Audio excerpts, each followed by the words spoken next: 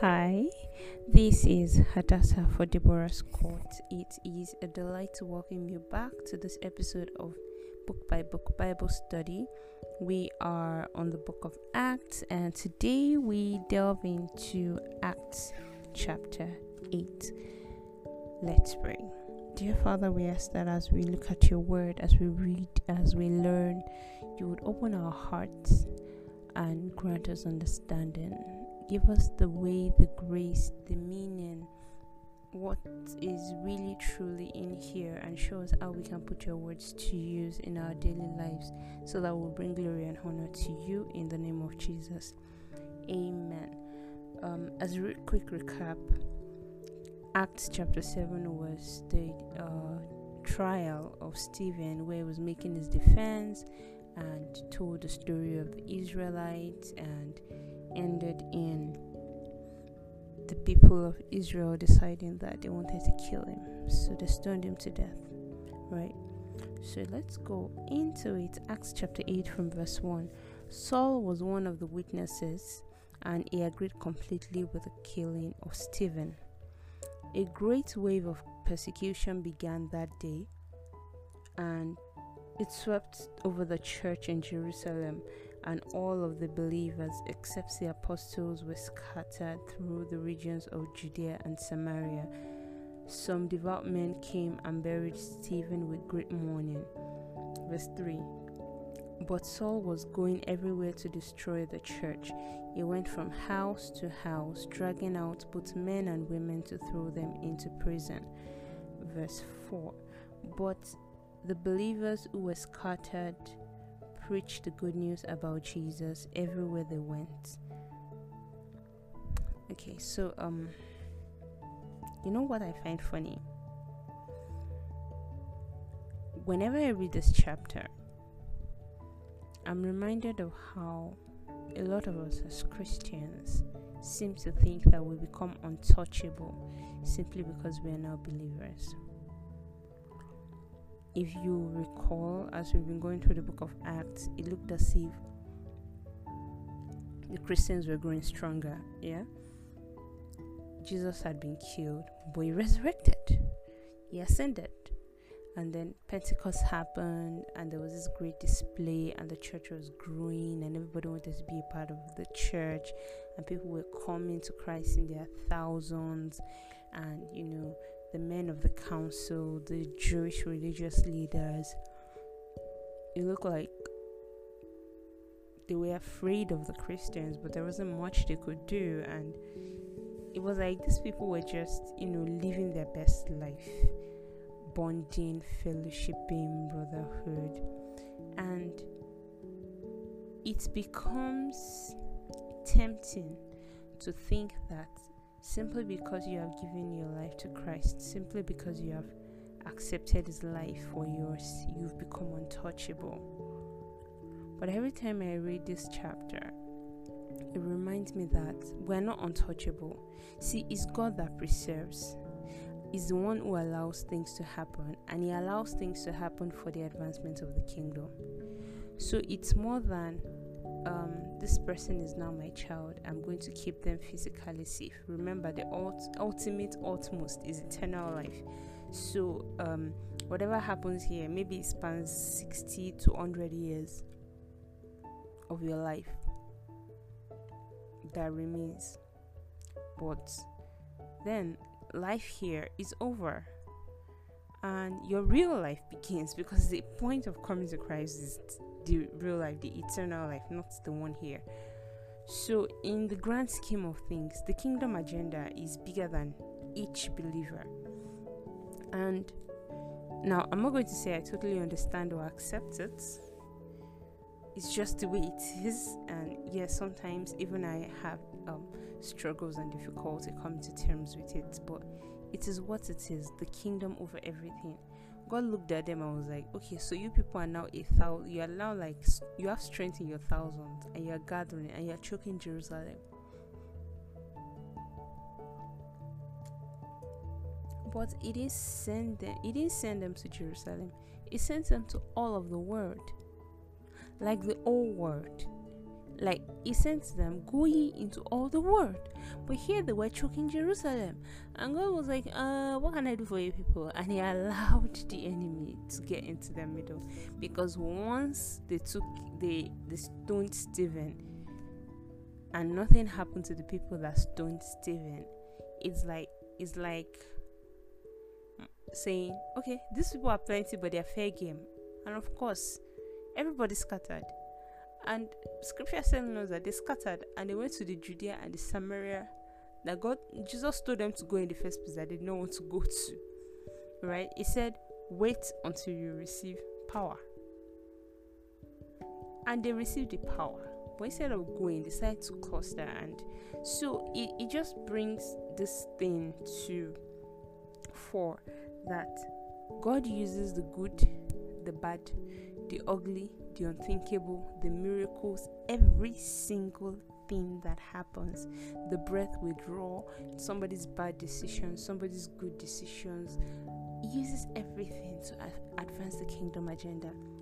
Of course, he has our best interests at heart when he does this.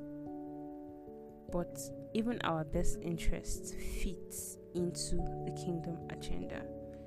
And it's just nice to always remember that, because without remembering that, sometimes some of the things that happen make zero sense. And to remember, it's God who preserves, is the one that protects, is here that allows things to happen, is the one that blocks things from happening, and all of it is for the kingdom agenda. Anyway, let's get back to business. Philip and Samaria. So I'm going to read verse 4 again. But the believers who were scattered preached the good news about Jesus wherever they went. Philip, for example, went to the city of Samaria and told the people there about the Messiah. Crowds listened intently to Philip because they were eager to hear his message and see the miraculous signs he did. Many evil spirits were cast out, screaming as they left their victims, and many who had been paralyzed or lame were healed.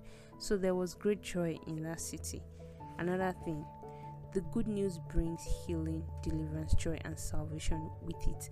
It shows. You cannot hide it.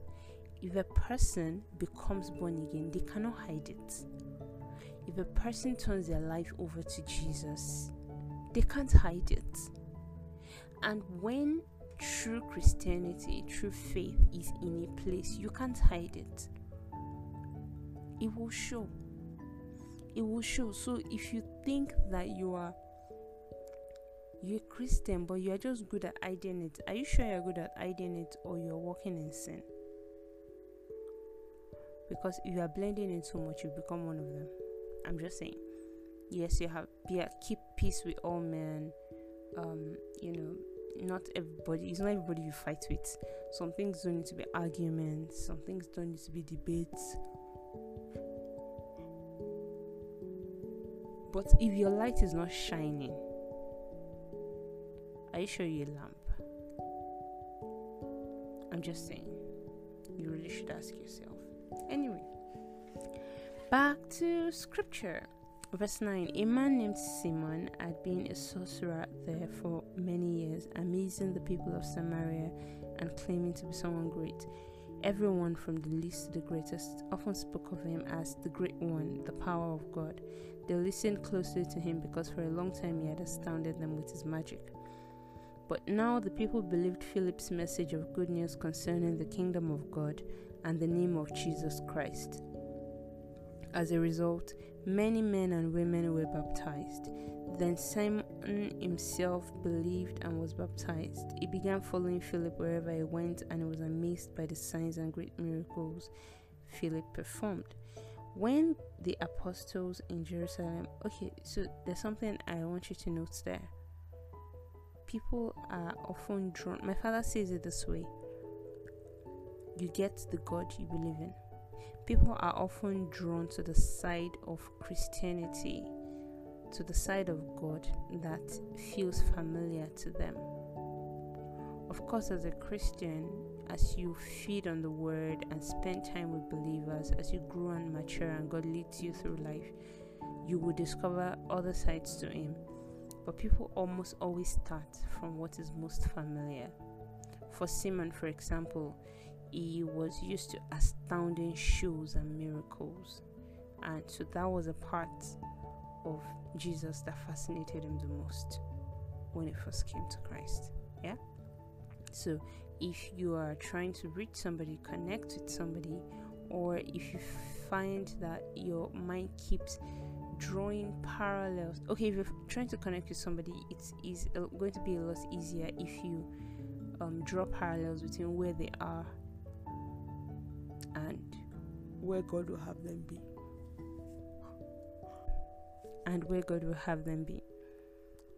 And if you find yourself, drawing parallels between something that you saw in scriptures or something that was taught in church or something you discovered as you interacted with your friends, your fellow believers, and you find yourself drawing parallels between things like that and things you have always known or belief systems you've held on to, or something your parents told you or something you knew as a child, just know that it's a great starting point. We always start from a point of familiarity. So back to what we're reading, verse 14. When the apostles in Jerusalem heard that the people of Samaria had accepted God's message, they sent Peter and John there. As soon as they arrived, they prayed for these new believers to receive the Holy Spirit. The Holy Spirit had not yet come upon any of them, for they had only been baptized in the name of the Lord Jesus. Then Peter and John laid their hands upon these believers, and they received the Holy Spirit. When Simon saw that the Spirit was given when the apostles laid their hands on people, he offered them money to buy this power. "Let me have this power too," he exclaimed, "so that when I lay my hands on people, they will receive the Holy Spirit." But Peter replied, "May your money be destroyed with you for thinking God's gift can be bought. You can have no part in this, for your heart is not right with God. Repent of your wickedness and pray to the Lord. Perhaps He will forgive your evil thoughts, for I can see that you are full of bitter jealousy and are held captive by sin."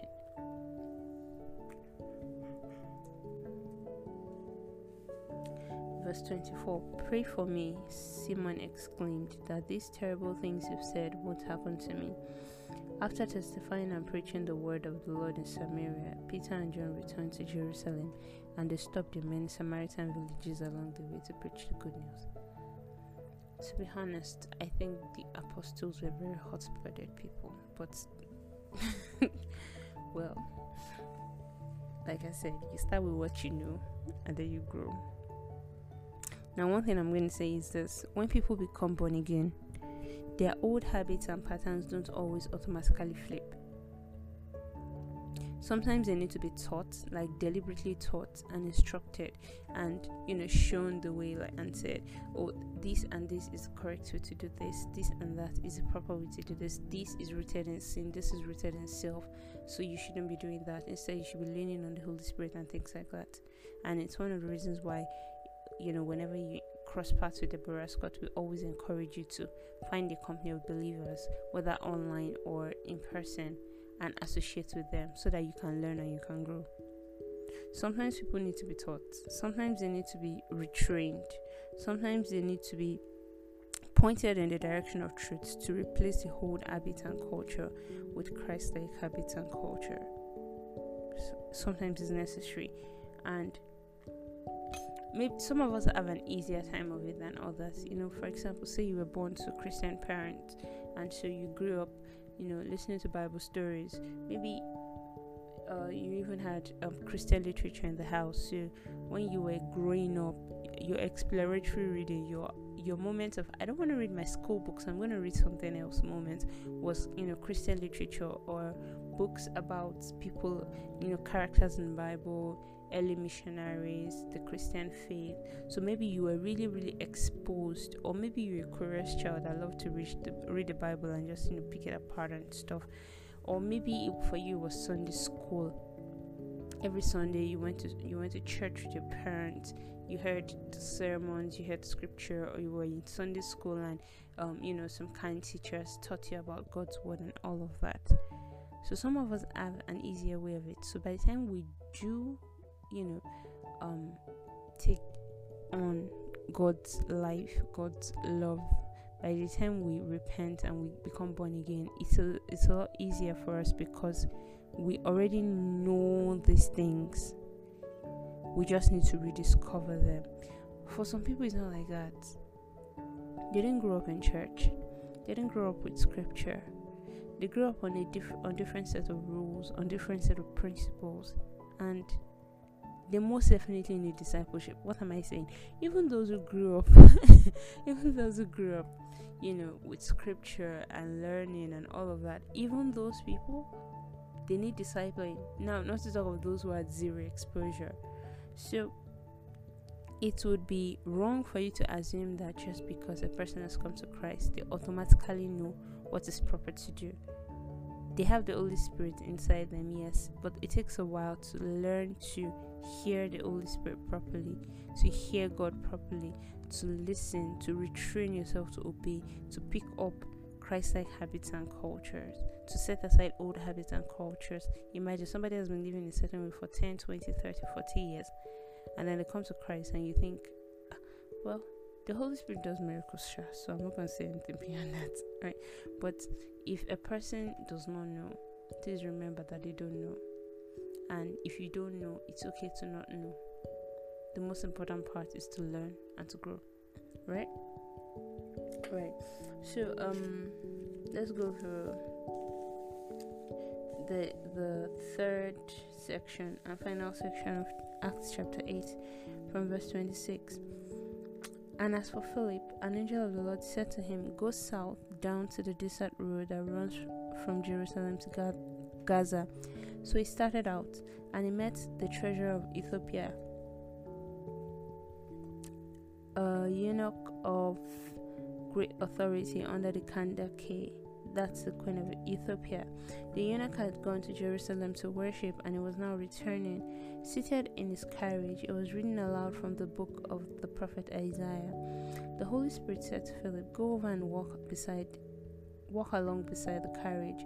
Philip ran over and heard the man reading from the prophet Isaiah. Philip asked, "Do you understand what you're reading?" The man replied, "How can I, unless somebody instructs me?" And he urged Philip to come up into the carriage and sit with him. The passage of scripture he had been reading was like this: "He was led like a sheep to the slaughter, and as a lamb is silent before the shearers, he did not open his mouth. He was humiliated and received no justice. Who can speak of his descendants? For his life was taken from the earth." The eunuch asked Philip, "Tell me, was the prophet talking about himself or someone else?" So beginning with this same scripture, Philip told him the good news about Jesus. And as they rode along, they came to some water, and the eunuch said, "Look, there's some water. Why can't I be baptized?" He ordered the carriage to stop, and they went down into the water, and Philip baptized them.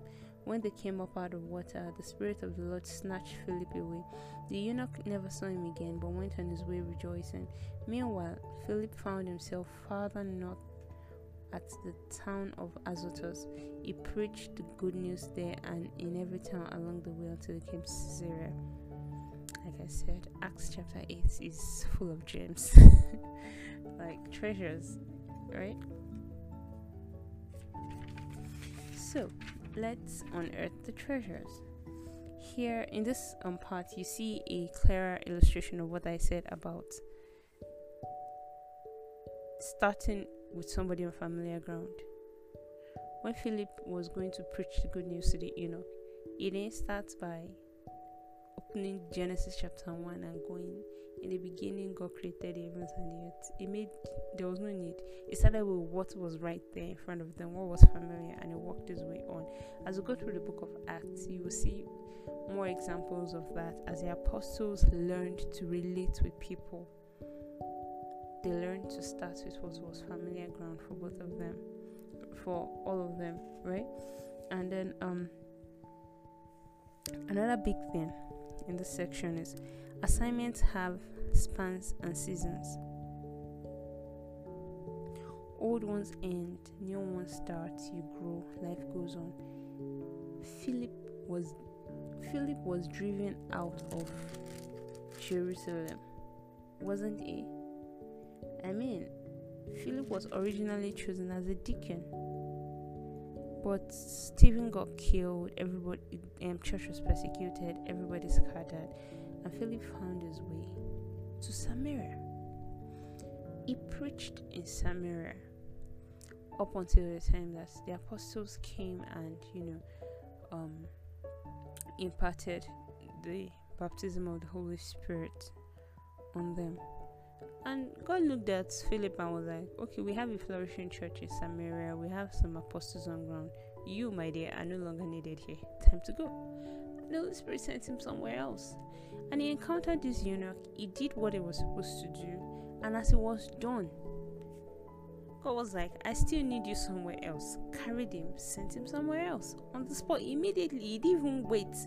But you find that, again, we're human beings, and human beings crave sameness.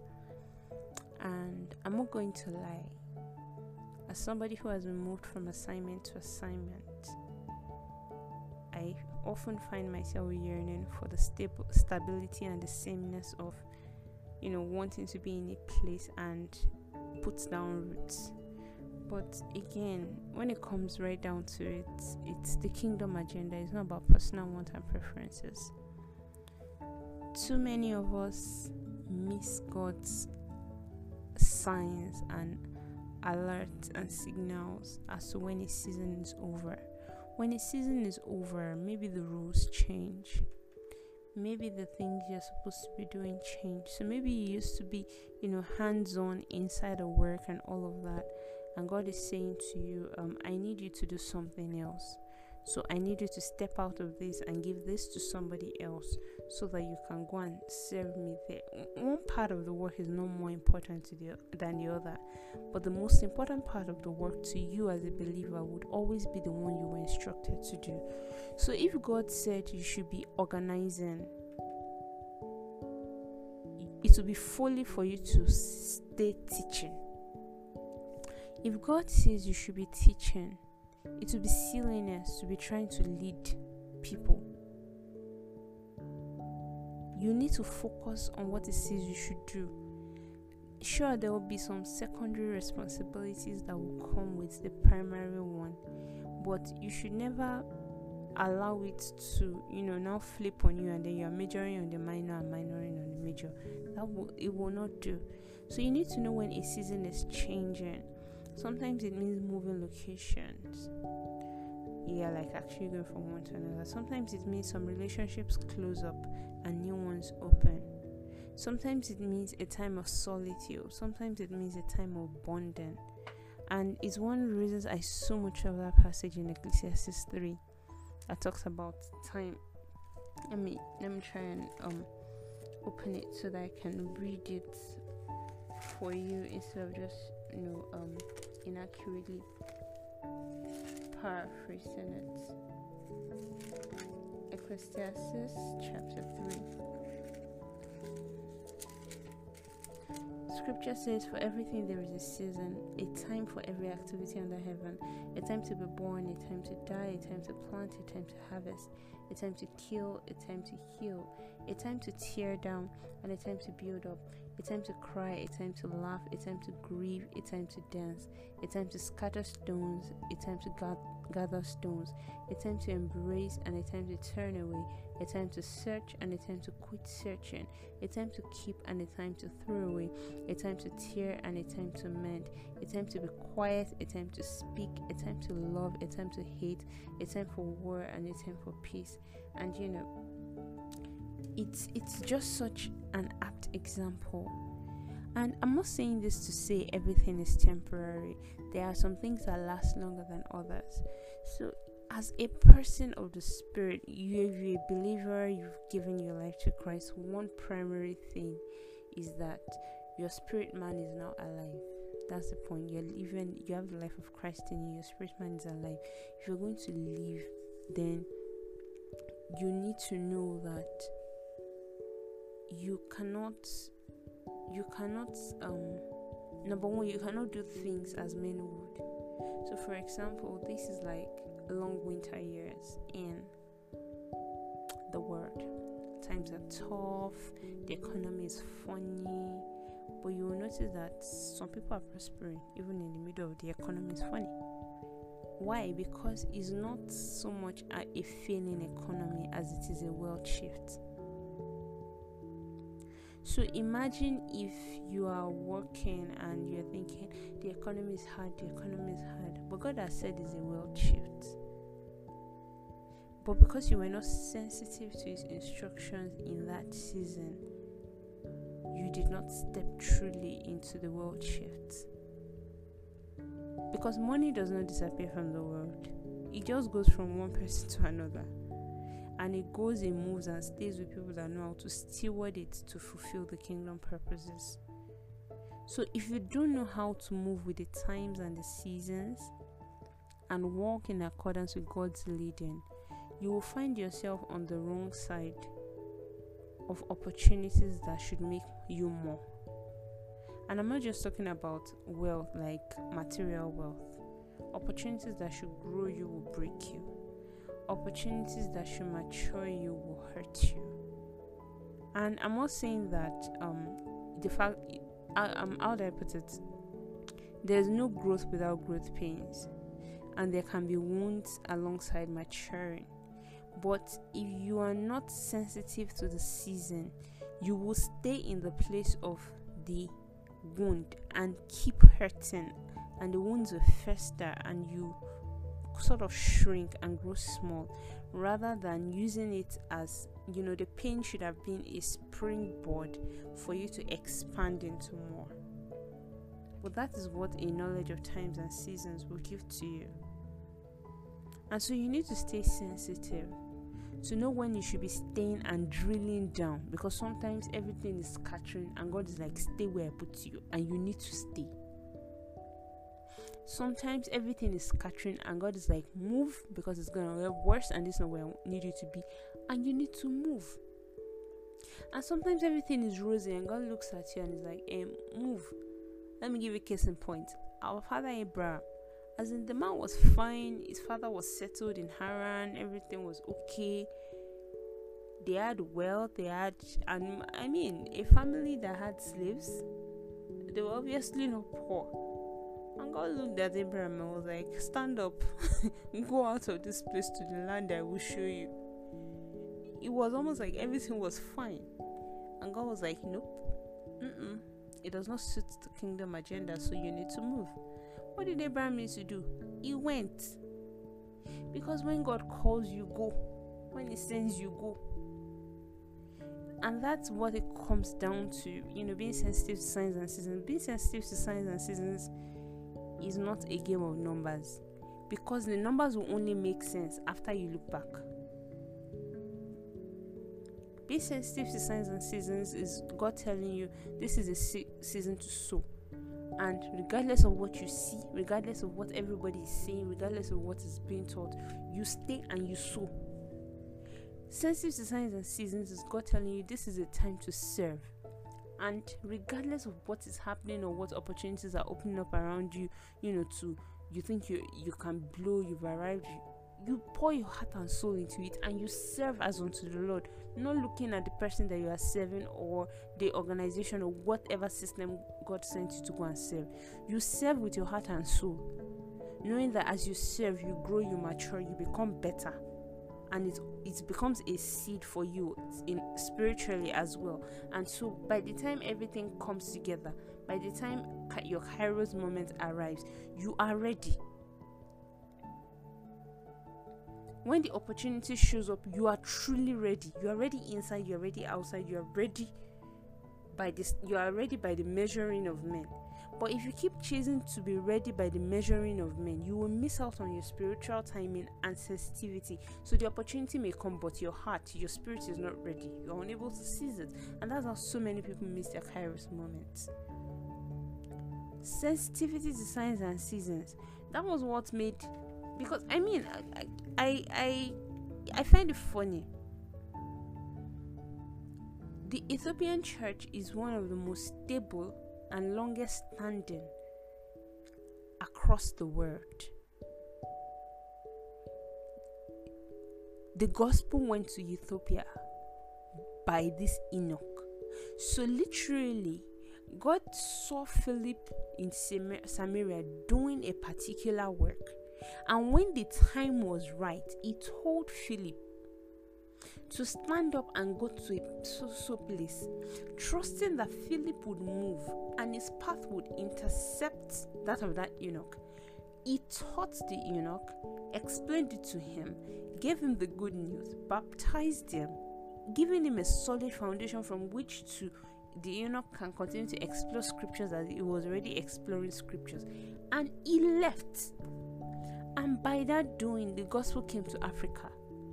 So the gospel has been in Africa before the slave traders of the West decided to bring their slave trade alongside Christianity. And I find it utterly fascinating. Throughout scripture, you will find stories like this where God will speak to a person and say, stand up and go and do so and so and so. And things will happen along the way, and you will find out that God is the master orchestrator. But if God tells you to stand up and go and do so and so, will you go? Can He trust you? It's times and seasons. Some of us are so busy clinging. He told you to organize one event. You've turned it into an annual thing. Did He tell you to make it annual? I know continuity is great. Sometimes you need to use your intuition. If He says go and He has not said stop, you keep going. But every once in a while, you pause and you look back and say, am I still on the right path, sir? Because it's important that we keep checking in to make sure that we are not on a fool's errand and we are not running long after He has stopped. Because if you are running and He has stopped, you're on your own. Whatever your eyes see, if you go where God did not send you, you pay your transport fare. And I tell you, it's very costly. Very, very costly. So times and seasons, know when to start, know when to stop. And this feels very heavy on my heart because too many people don't recognize this. Some relationships need to be tight for a season. And then, once it has accomplished its purpose, they need to be let go. And I'm not saying you fight with them because its time is over. You allow it to go. You allow it to go. You don't pick a fight. It's not for you to go announce on social media, I'm cutting XYZ people off. I don't know. It always amuses me, but it is the way it is. Times and seasons. And one final lesson I would like to draw from the book of Acts, chapter 8, is that hunger can start you on an incredible journey. A teacher can help you make the shifts, but without hunger, nothing is going to happen. That eunuch had been studying the book of Isaiah before Philip showed up on the scene. If he was not studying, Philip would not have had any hook to connect with him. So you, where you are, what are you doing? What are you hungry for? What are you chasing? What are you interested in? I pray the Lord will open our hearts to understanding and give us the wisdom to apply His words. In Jesus' name. Amen. Have a beautiful day ahead.